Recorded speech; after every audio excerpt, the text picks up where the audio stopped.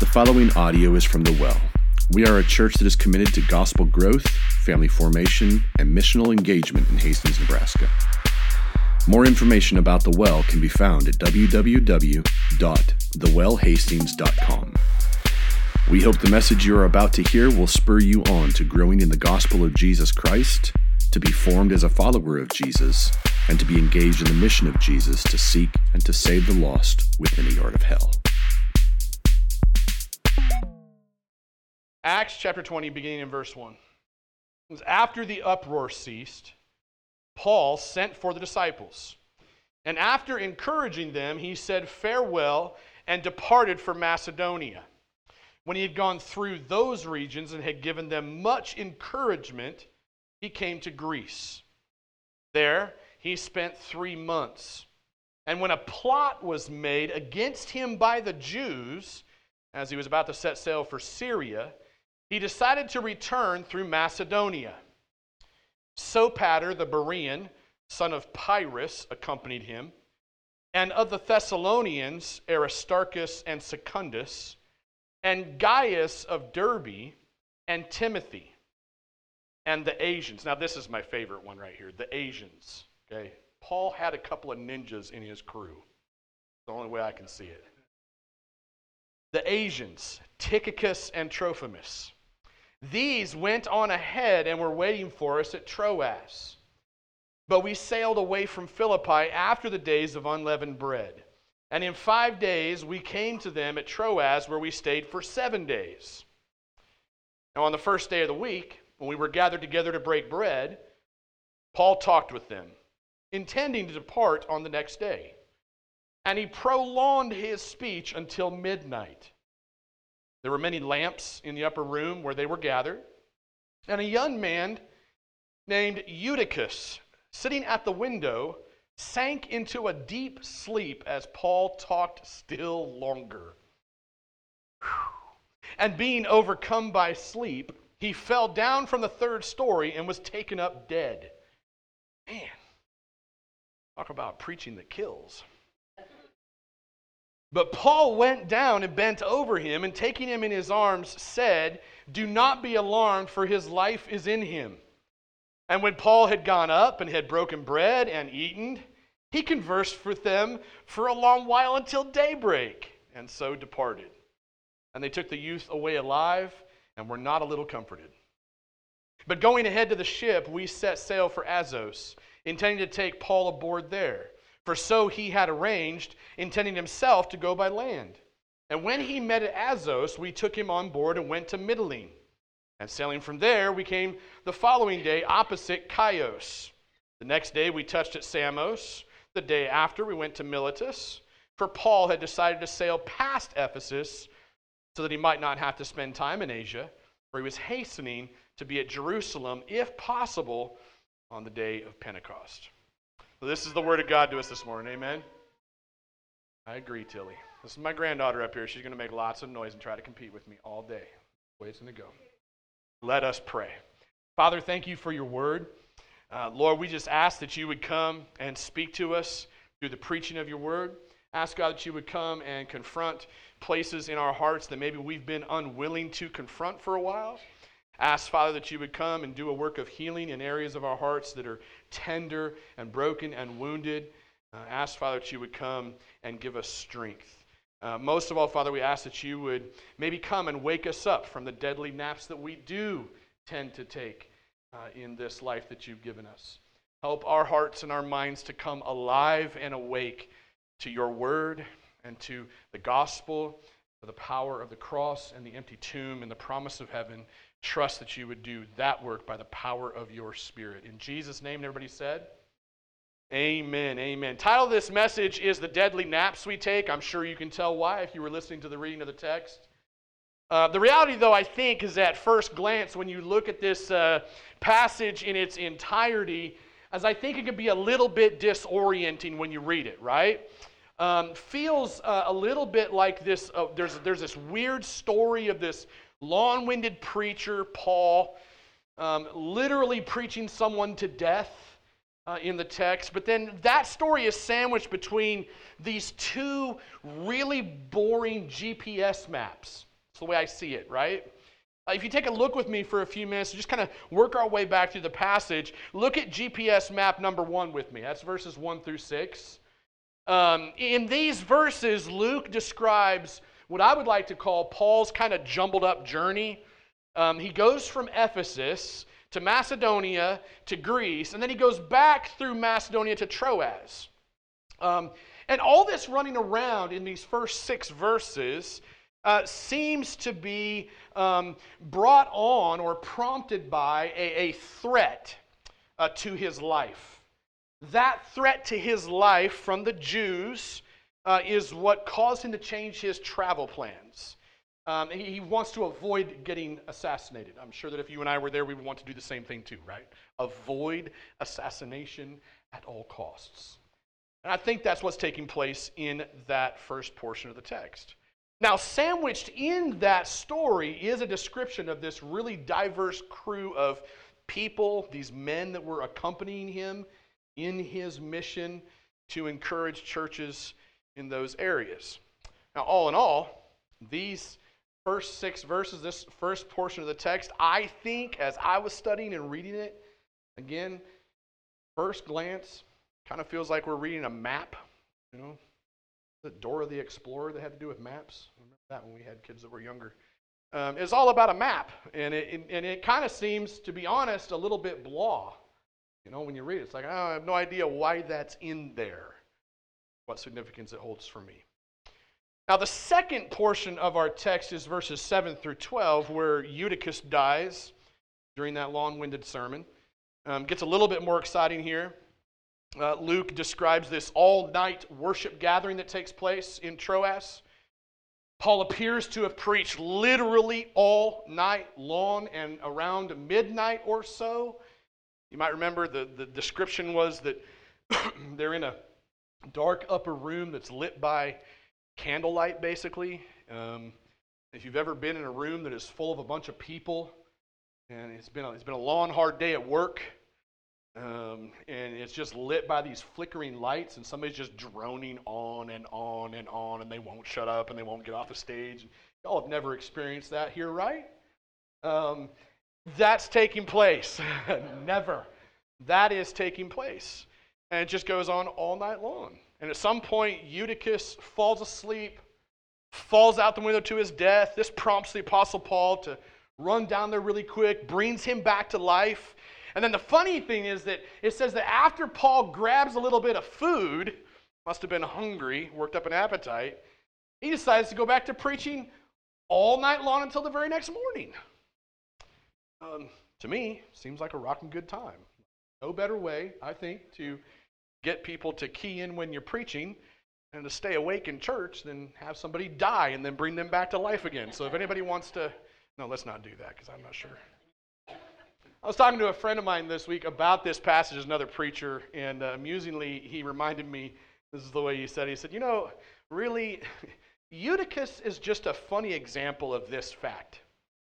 This is the fact. Eutychus, he goes, think about it.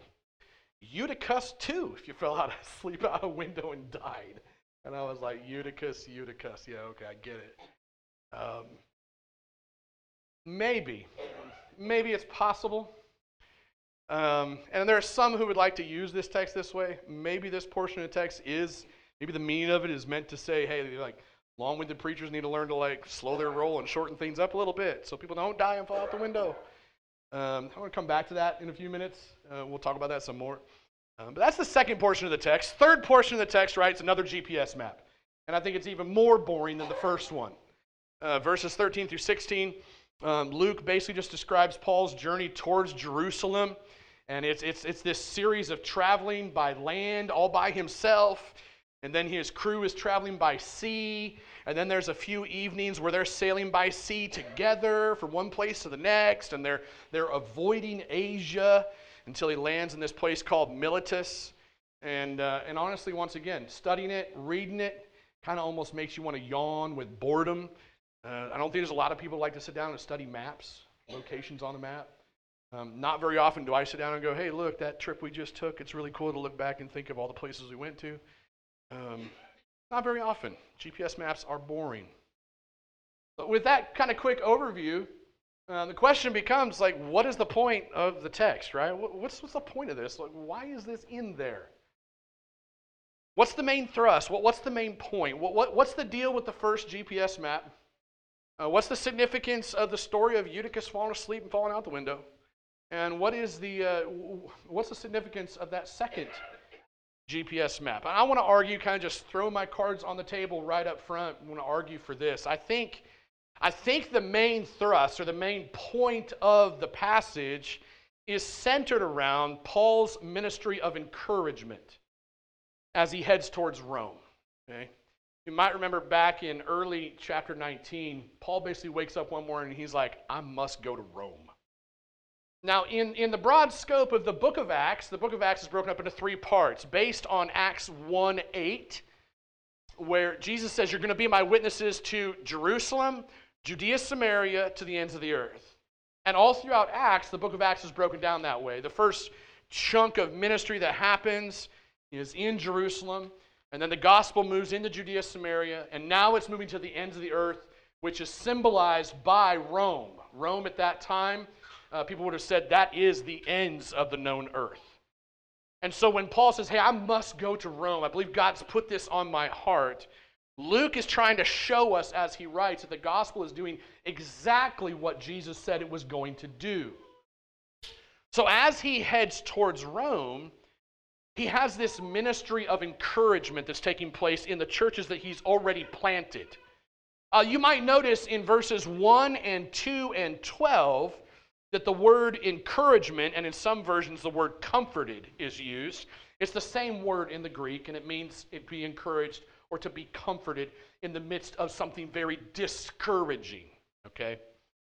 One commentator, as I studied this, pointed out that Paul's ministry of encouragement in these verses is primarily a ministry of preaching the Word of God.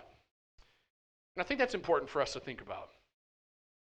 Paul's ministry of encouragement was primarily a ministry of preaching the Word of God.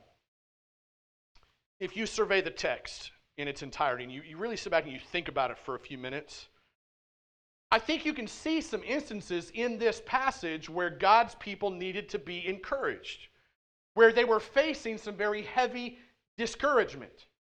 Think about how discouraging it would be to have someone put out a hit on your life. Somebody literally puts a green light on you and says, assassinate that dude or that girl whenever you see them.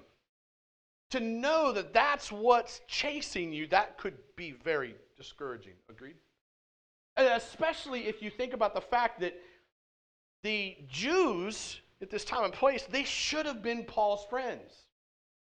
We know that it was because of the Jews that Jesus was crucified, so we get that in the story. But we think at some point after the resurrection of Jesus that the Jews would have been like, you know what, we got this wrong. He is the Messiah. We're going to bow down and we want to be saved, we want to be Christians, right? But they didn't. They continued to oppose the gospel, and they put a hit out on Paul's life. That would be very, very discouraging to me. I think that it would also be deeply discouraging to have someone die suddenly during a sermon. Much as we might joke about it, right? The way the text works. If somebody just keeled over dead in the midst of this Sunday gathering, the day'd be over, wouldn't it? You know, you'd call the hospital or the ambulance. You'd be comforting a family. Death is not fun at any point in time. Death is discouraging. I think it would also be deeply discouraging when you think about this to have your travel plans constantly interrupted, right? Paul's plans of travel towards Rome were being constantly interrupted because he literally had a hit squad chasing him all over the known country. That would be discouraging. So I want you to think with me just for a minute before we dive in a little bit more to the text. Think with me for a few minutes about the areas of your life where you have felt deeply discouraged. Where have you faced deep discouragement lately? If you were to go in line with some of the things that we see in the text, where have you been discouraged because someone you trusted turned against you lately? rejected you, betrayed you? Where have you been discouraged because maybe of the sudden death of a loved one, or even maybe the threat of death in your own life or in a friend's life or in a relative's life? Think about how discouraging it is to have a dream and to never have that dream fulfilled, or to live for a very long time without that dream being fulfilled. I'm sure we've all experienced that, right? You have to keep making sudden changes to your plans because you plan in your mind for dreams to come true at some point, and you engineer your life in that direction. It doesn't matter whether the dream is to get a newer, better running vehicle or to find a spouse or have a child. There are lots of dreams that we have that are good and wholesome that oftentimes go completely unfulfilled, and that can be very, very discouraging. Discouragement's not hard to find, is it? There's more than enough discouragement to go around, I think. I used to meet with a coach. Coached me in my pastoral ministry, met with him for, it was probably upwards of 5-6 years on a monthly basis. And it was the same question every time I would get on the phone with him was, how have you been encouraging yourself lately? And I would just be like, that is one of the dumbest questions to ever ask somebody. What do you even mean? How do I encourage myself? How are you being encouraged lately? What are you looking to for encouragement? Those are questions he was actually asking. It's actually a very good question. And the question is, I think, in all of that is, where can you and I find true encouragement, right? Especially as we try to weather the storms of this life. Because this life that we're living here on earth, this broken place, there's no shortage of storms that we get to face and walk through. No shortage. And so where do you and I look for true, lasting, sustainable encouragement? And I don't know about you, but I've found a ton of encouragement in this life that only lasts momentarily. And I think my heart, as the longer I've followed Jesus, my heart longs for encouragement that will last, for encouragement that will stick and stay and not go away. You think about the kind of encouragement that I would call earthly encouragement. The earthly or worldly encouragement doesn't last. There's tons of mechanisms that we are pointed to in this life for encouragement that at some point you and I have to admit and know they don't last. All of the escape mechanisms that we can run to in this life, addictions of all kinds, places where we just can check out and escape, those things, they don't last because the discouragement is still there on the other side. It's only momentary. If what those things offer can even be called encouragement in the first place. Like, think about this. All the self-help books, as good as they are, all the pithy self-encouragement statements, all the self-worth psychobabble, all of those things don't offer the kind of sustainable encouragement that our hearts thirst for as we navigate the storms of this life. Wouldn't you agree? So the question is, where can you find sustainable, lasting encouragement that stands the test of time against all of the storms that this life has to throw at you? And I think there's a simple answer in the text in front of us. And that simple answer is this: true, lasting, sustainable encouragement is found simply in the preaching of the Word of God, where it's found. Now, some people, again, I'm going to come back to this, may jokingly want to make this text all about curbing long-winded preachers, and I think they do that to their own demise. Number one, it's not faithful to the story of the text in the first place. I think this text is literally showing us that what we need to do is make more room for more preaching of God's Word in our lives if we're ever going to be truly encouraged. Think about the bookends, okay? Think about the bookends. You got this sermon right in the middle. Think about the bookends of the sermon with me for a minute, right? As I alluded to, the center of the text, I think, is Paul's all-night preaching lab, right? And that all-night preaching lab is couched in the ministry of encouragement. Again, 3 times, Luke mentions how Paul encouraged his listeners in Ephesus, verse 1, encouraged them in Macedonia, verse 2, and then encouraged them in Troas in verse 12. Now think about this. Paul, no doubt, probably preached many sermons in his travels in our text. But Luke chose to highlight this one. You have to ask the question when you're trying to do good biblical interpretation, the question is why? Why did Paul choose this story, the one we have here, where this dude named Eutychus falls asleep, falls out the window, it was untimely death somewhere around midnight? You also have to remember this too. Don't miss this. Paul doesn't hang up his preaching hat because something tragic happened. In my years of pastoral ministry and preaching, I can't tell you how many times, I've lost count how many times I've wanted to hang it up because of a simple email or a simple text message from somebody who was unhappy or just simply disagreed. Because emails and text messages, that's a lot easier to fire those things off than to actually have the conversation face to face, right? I can't tell you just for me personally, and those are pretty minor things. Nobody's put a hit out on my life, well, that I know of. Okay. There's possibilities. I don't think so. Nobody's ever put a green light on my life that I know of. I've never been dragged outside of town and beaten nearly half to death. I've never faced the things the disciples or preachers in the New Testament have faced or the prophets in the Old Testament faced because of their wholehearted devotion to preaching the Word of God. And yet, the small things that I've experienced in ministry have oftentimes left me in tears, wanting to tap out. And yet, Paul doesn't hang up his preaching hat because something tragic happened. He raises Eutychus from the dead. He grabs himself a little bit of food, I don't know, maybe a couple burritos or something, and then he jumps right back into it and preaches until the break of dawn. But even at the same time, we'd be really foolish to miss the context of that sermon. That all-night sermon happens in the confines of 2 bookends.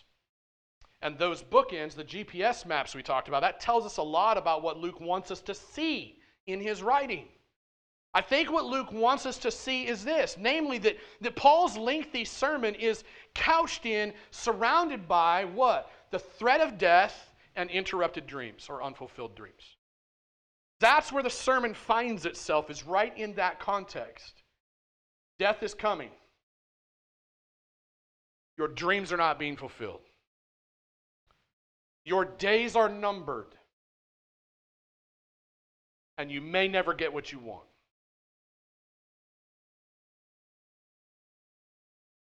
Question is what bookends in your life do you need to fill up with good preaching? What are the bookends in your life you need to fill up good preaching?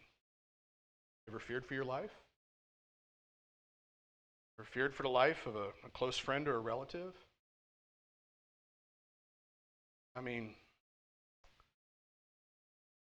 if you follow me on Facebook, then you know, or if you know me for a long time, you know, like 10 years ago, we are 2 years into planting this church. My best friend at the time decides to fly off his rocker. My mom dies of cancer on the 7th of February. And on the 15th of February, that would be this next Thursday, I preach my own mother's funeral because my family is not a Christian family and they would have no other preacher there. And I saw it as an opportunity to share the gospel with a family who doesn't know Jesus. So that finds me here as I think about the threat of death and what it's like to walk through that pain, right? That's a bookend. It'd be very discouraging when you face death. Maybe you have experienced a lifelong dream. Right? Maybe even a dream that you believe is from God, a godly dream, not a bad dream, right? And you haven't seen it get fulfilled yet. Dreams of marriage, or dreams of having a baby, or dreams of overcoming some besetting sin in your life that you can't seem to find full victory over. Dream about that. And yet for some reason, not seen the fulfillment of that dream completely yet. It's discouraging times. Now, into those bookends, insert an all-night preaching lab right into the middle of it. What Luke does. Speaking of the threat of death, right? You actually see somebody does die. Again, back to that. Somebody does die in the midst of the preaching, falls out the window, and dies. And then he gets raised back to life by the words of the Apostle Paul. Now, could there be any correlation here, as Luke intentionally puts this in there under the inspiration of the Holy Spirit? Could there be any correlation here as to the centrality of preaching in bringing sinners back from their self-made, sin-sick graves of death to brand new life? Could there be any correlation to that? Could there be any correlation to the fact that preaching is the central way in which God chooses to bring dead sinners to new life in Jesus? I don't want to press the meaning of the passage too far, but I think we'd probably seriously do the text a real injustice if we glossed over the fact that that is exactly what God does. It is and always has been the prophetic preaching of the gospel, the word of God, that brings the dead to life. Romans 1:16 is probably all the proof text you need. Think with me too about the deadly naps that you and I take. Regarding Eutychus's deadly nap, there's one commentator who kind of has a tongue-in-cheek tone as he's writing his commentary on this passage. He says that some people, when it comes to these deadly naps, he says some people fall asleep in church because they were never awake in the first place. They're unbelievers. Sometimes people fall asleep in church because they are believers who are living in a compromising, backslidden state in regards to sin, playing around with sin. Their hearts have fallen asleep. They've become deadened, so to speak, muffled to the voice of God, and are uninterested because they're more interested in sin. A third category this commentator talks about is people who are very religious, but they are far too familiar with the status quo of what religiosity looks like and feels like. They're not fully awake or alive to the transforming presence of God in preaching either. So that commentator kind of builds those three categories of what it looks like to maybe take those kinds of deadly naps in the church, so to speak. Right? Unbelievers, backslidden believers, status quo religious folks. These people, these kinds of people, he would say, they don't have any desire to put in the hard work of sitting under the preaching of the Word of God. And the result is they live in a perpetual discouragement. They live in absolute immaturity. They're too busy taking deadly naps instead of committing to the regular hard rhythms of being encouraged by sound biblical preaching that actually is intended to put sin to death and intended to breathe new life into dead and or barely beating hearts as they are led to a bloody cross, an empty tomb, and the promise of heaven. My prayer as I think about that, my prayer and my hope is that that description doesn't fit any of us in this room. And that if it does,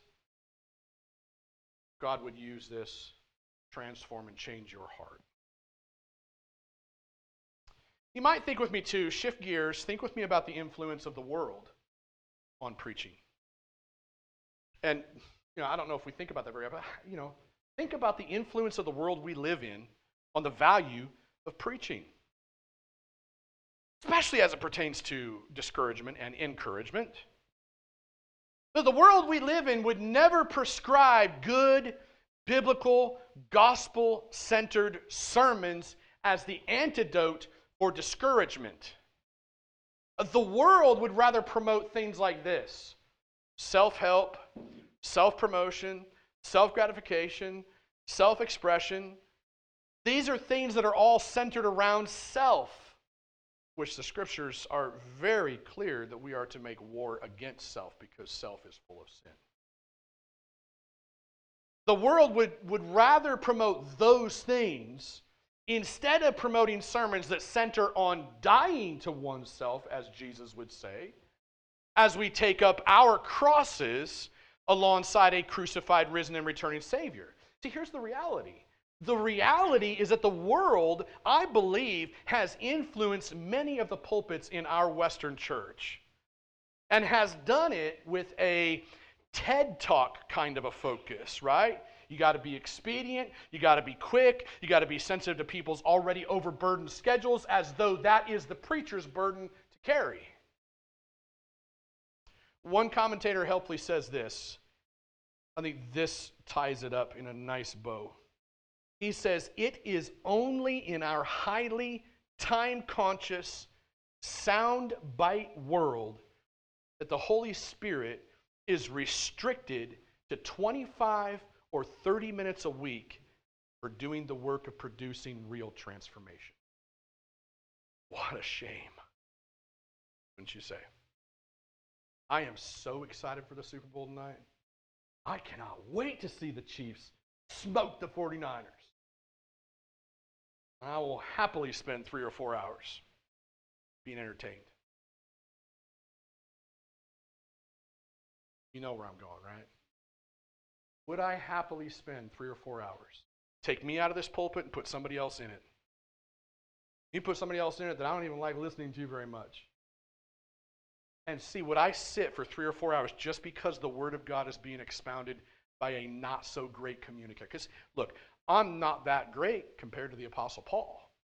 I'm pretty sure the Apostle Paul was a phenomenal preacher. Still had somebody fall asleep on him. Okay? I'm not sure if I would sit for 3 or 4 hours under the preaching of the Word of God. Would I? Would you? Once again, it seems absolutely shocking to me that Paul literally preaches all night long. Dude takes the deadly nap. Paul raises him back to life again. And then instead of Paul calling it quits, I would have eaten probably if I was in Paul's shoes and then taken a nap. I love my Sunday afternoon. He doesn't do that. He goes back to preaching until daybreak. That's at least 6 hours. 5 if it took him an hour to raise you to kiss back from the dead. Now my question is, why does this even shock me to read this? Why is it even shocking to me to even think about this?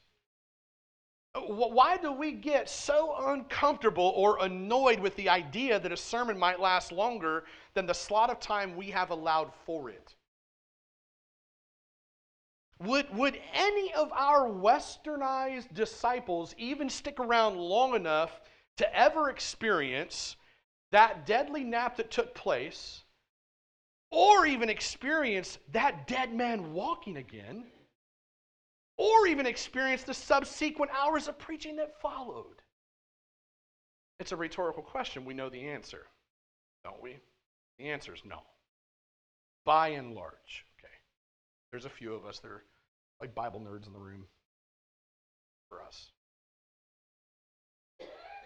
I suspect most of the Western church would have bailed after 60 minutes. That's probably being generous. There's churches that supported us in the early years of planting when we didn't have any money because we didn't have anybody that gave. Christy and I were the only ones giving during those years. And those churches would ask me, hey, can you come and fill the pulpit or come preach? Come tell us how your mission work is going there. Yeah, how long are you going to give me to preach? 20 minutes? Man, that's not even an introduction.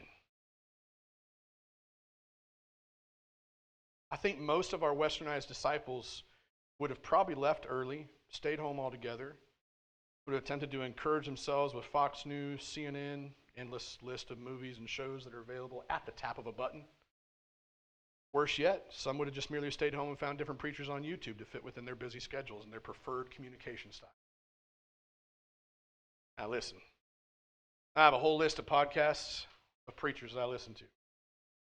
And just so that you guys understand, I don't do this all the time. I try, though. My aim is to have the text master me before I master it. Meaning that I try hard to make sure I'm sitting under that word before I ever give it to somebody else. It needs to convict me of my sin first. Now, I admit that I am human, I am sinful, and I don't always get that one right. And I'm sure that even at times when I think I've got it right, there's still more the text could have convicted inside of me before I stepped into this space. And I just trust God that he can use weak and broken men to do what he does as he speaks through his word, right? In this case, though, as I worked my way through this, I thought, man, Joe, like you go to conferences, you read books about preaching, you listen to other guys preaching. So for years, my rhythm, every time I would go to sleep at night, and Christy could tell you this, I would turn on one preacher or the other. And she would ask me often, who are we listening to tonight? Now, it's funny because I would turn them on, and sometimes we'd fall asleep while listening to the sermon. That was my rhythm. Part of my spiritual diet, you might say. And I am ashamed to tell you that I think it's been years. It's been a couple years. We had a kid go into the hospital, one of our kids. I don't remember what year that was, maybe 2020, 21 maybe, somewhere in there, probably 21. So it's been good 2-3 years. And I'm not saying I haven't listened to any preaching outside of Sundays, but not like I did. Sat in a members meeting recently talking about taking a sabbatical one day, and I made the comment in tears, that I wasn't expecting it, that I need to take a sabbatical just because I want to fall in love with Jesus again. It's not that I don't love Jesus, but it's that there are other things that compete with that love in my line of work, and I'm sure in your lives and lines of work too. And I just want to love Jesus alone, outside of all the pressures. And I was really convicted, in this sermon especially, that I need to get back to that every night, going to bed, opening up a sermon, plopping it on. One commentator notes this. He says the focus of this story in this text, he says it lies entirely on the importance of preaching. He says, indeed, it almost takes your breath away to see how Luke describes that after Eutychus had been raised to life again, they celebrate the supper, and then Paul spoke again until daybreak, right? And again, I've alluded to this already, but that same commentator also says this. He says that there will not be, and this one rocked me, he says there will not be any great reformation in our churches or our personal lives if such thirst for the preaching of God's word is absent. If we are content to hear one sermon a week lasting 20 minutes or even 60, then we are displaying a condition of spiritual sickness. And unless we cultivate an appetite for the exposition of Scripture, we will never grow as Christians. And I was reminded that I believe it was Jesus who said, man cannot live on bread alone. It can only live on every word comes from the mouth of God. We need more preaching in our lives. Really. It's no wonder so many people, and especially professing Christians, seem to be walking around perpetually discouraged, if in fact the spiritual attitude towards preaching in general, or I would even kick in there the attitude towards being in places throughout the week where the Word of God is being discussed, if that attitude is as dismal as it seems. It's really that bad.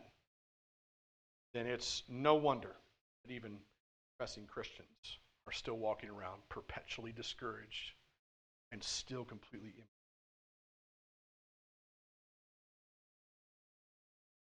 In conclusion, I think that we probably need to be a little bit more honest with ourselves, right? It's no doubt that being in church every Sunday is taxing on our schedules, especially if you serve somewhere in ministry on a Sunday morning, right? I remember first church that Christy and I got to help plant. We're volunteers. We got 7 kids. Most of them, I think, at that point are probably under the age of 10.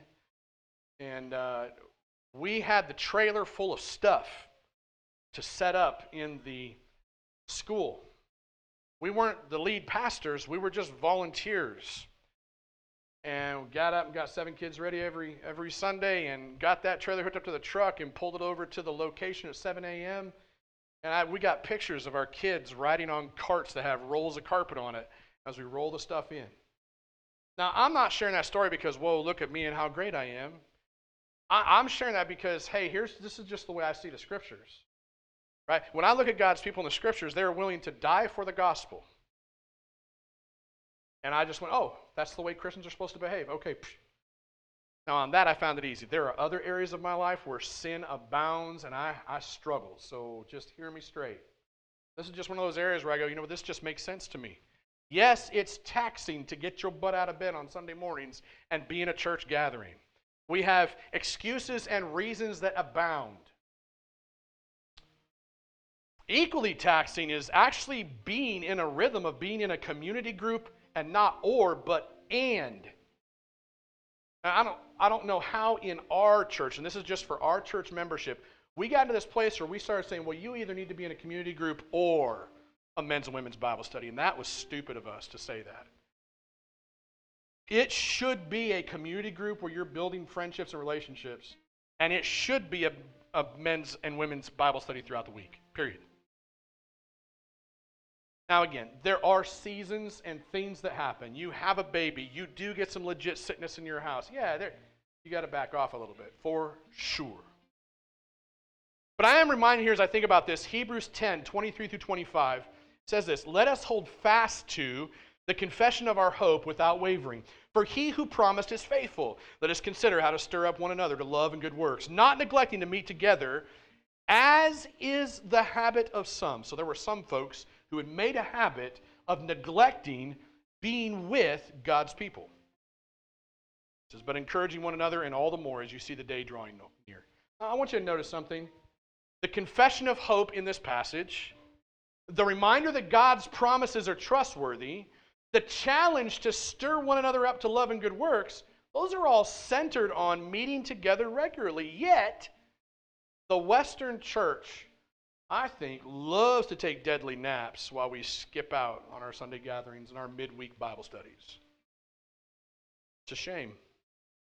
So I think we need to continue doing the work of self-evaluation, ask the Spirit of God to reveal any areas of disobedience, any areas of rebellion, laziness, complacency. Look, if you're not excited on a Sunday to be in church, you're not excited to be in a men's Bible study or a women's Bible study or a community group, can I just say you should probably check your vision of the cross? That's all I think. It's really simple to me, that one. I know that sounds arrogant, but there's nothing complex about this. I profess to follow Jesus, and that Jesus I profess to follow went to a cross to die with a smile on his face. And yet oftentimes we are like, man, I got to go to that. Gee, seriously? And I struggle with this too. Got to go to men's Bible study tonight. I really want to catch up on that one show I was watching. It's probably glorifying all sorts of sinful stuff. That's my struggle too. To balance whatever sounded arrogant, what was going on here, okay? Need to do some good hard self-evaluation. I wouldn't want any of us to be caught taking a deadly nap when Jesus returns. There is a story about that. There's some people sleeping, came back. They got the invitation. The emails went out. Okay. So did the annoying text messages. Yo, you're going to be there. I'm going to throw a party. stayed asleep. If we're truly honest with ourselves, I think that we do fall into deadly naps, oftentimes because we get enamored with other false gods, okay? And as we get enamored with other false gods, our love for Jesus grows cold. At the end of the day, anybody who does not have a huge appetite for hearing the gospel preached, anybody who doesn't have a huge appetite for studying the Bible with other believers, has literally lost his or her appetite for Jesus. There's no other way to say it. That's all there is to it. I'm looking around the room and I'm seriously looking at dudes I don't see in men's Bible study. I'll be honest. And I wonder, do you love Jesus? No problem saying it. And the reason is not because I want to beat people up, because I want to see you love Jesus. And it seems to me in the description of the church that part of loving Jesus means, man, I'm going to go study the Bible with my brothers and my sisters. Think about this. The eternal Word of God became flesh, dwelt among us. And what did he do? He preached. It was Jesus' ministry. He preached. He preached repentance. He preached forgiveness, grace, mercy. He did it. He did it through a bloody cross, an empty tomb, promise of eternity in heaven. See, not only did Jesus constantly preach all this with his words, but he did it with his life. And he did this so that he could see dead men and women raised to new life and set free from the shackles of their sin and rebellion. Listen, if you find yourself overcome with a general sense of discouragement, general sense that you've been sleepwalking through life, general sense that you've been taking a deadly nap, maybe you ought to wake up this morning. Maybe this is a prophetic wake-up call for you. Maybe it's time to wake up and fall in love with Jesus. And to fall in love with hearing his word preached, studied, and uttered by other men and women of God. Beautiful when you're in those spaces. And don't discount the spiritual warfare that takes place. There's an enemy who does not want you in those places. And I don't want you overtaken by the enemy. Maybe you find yourself discouraged because death has been threatening you, taunting you. Maybe you have been rejected, betrayed by somebody you loved. Maybe you do have some dreams that are not fulfilled. Those kinds of things can cause a deadly nap that may not seem too dangerous to you. I hope that you'll hear this. Instead of leaning into increasing the preaching of God's word to your heart, maybe you have actually found some kind of distractions. Or maybe you found some kind of a way to fill your schedule enough so that you don't have to think about those discouraging things. But hear me when I say this. Just because you found distractions, and just because you found ways not to think about what discourages you, does not mean that your soul is not still discouraged. Here's why I know that to be true. Your heart is probably even more discouraged if this is you, because your heart and your soul are being ignored instead of dealt with. And ignoring things never fixes the issue. The only place that your discouragements and your rebellion, your laziness, your disobedience, your deadly naps are ever going to get dealt with once and for all is at the foot of a bloody cross. It's in the doorway of an empty tomb, and it's in light of the promise of heaven. And the reason I say something to this effect every week is because there is a Savior who made that cross bloody for you. There's a Savior who left that tomb empty so that you can experience victory. There is a Savior who gave that promise of heaven to you so that you might have the hope you need to lean into what you hear preached and to follow him as you fill your life with more preaching and more study of the Word of God. So the only question left at the very end here is, will you continue taking a deadly nap, or will you wake up to the beauty of the gospel being preached? Will you get yourself into those spaces? You can study God's Word, hear the gospel preached multiple times a week. Would you do that? Or will you ignore this and walk out the door and be no different than you were when you walked in? That's entirely up to you. Amen? Pray. Father, thank you for your word. Pray, Lord God, that you help us to wrestle with what you wanted to say to us this morning. I pray, Father, you would remove anything that I said that shouldn't have been said, but drill home what you wanted to say and help us to respond accordingly. God, we love you. Thank you for this picture of what it looks like to have preaching filling the center, the bookends of things like the threat of death and unfulfilled dreams. Help us to be encouraged and to seek encouragement where it can be found. Foot of a bloody cross and the doorway of an empty tomb and light of the hope of heaven. Trust to do that for all of us. In Jesus' name. And everybody said,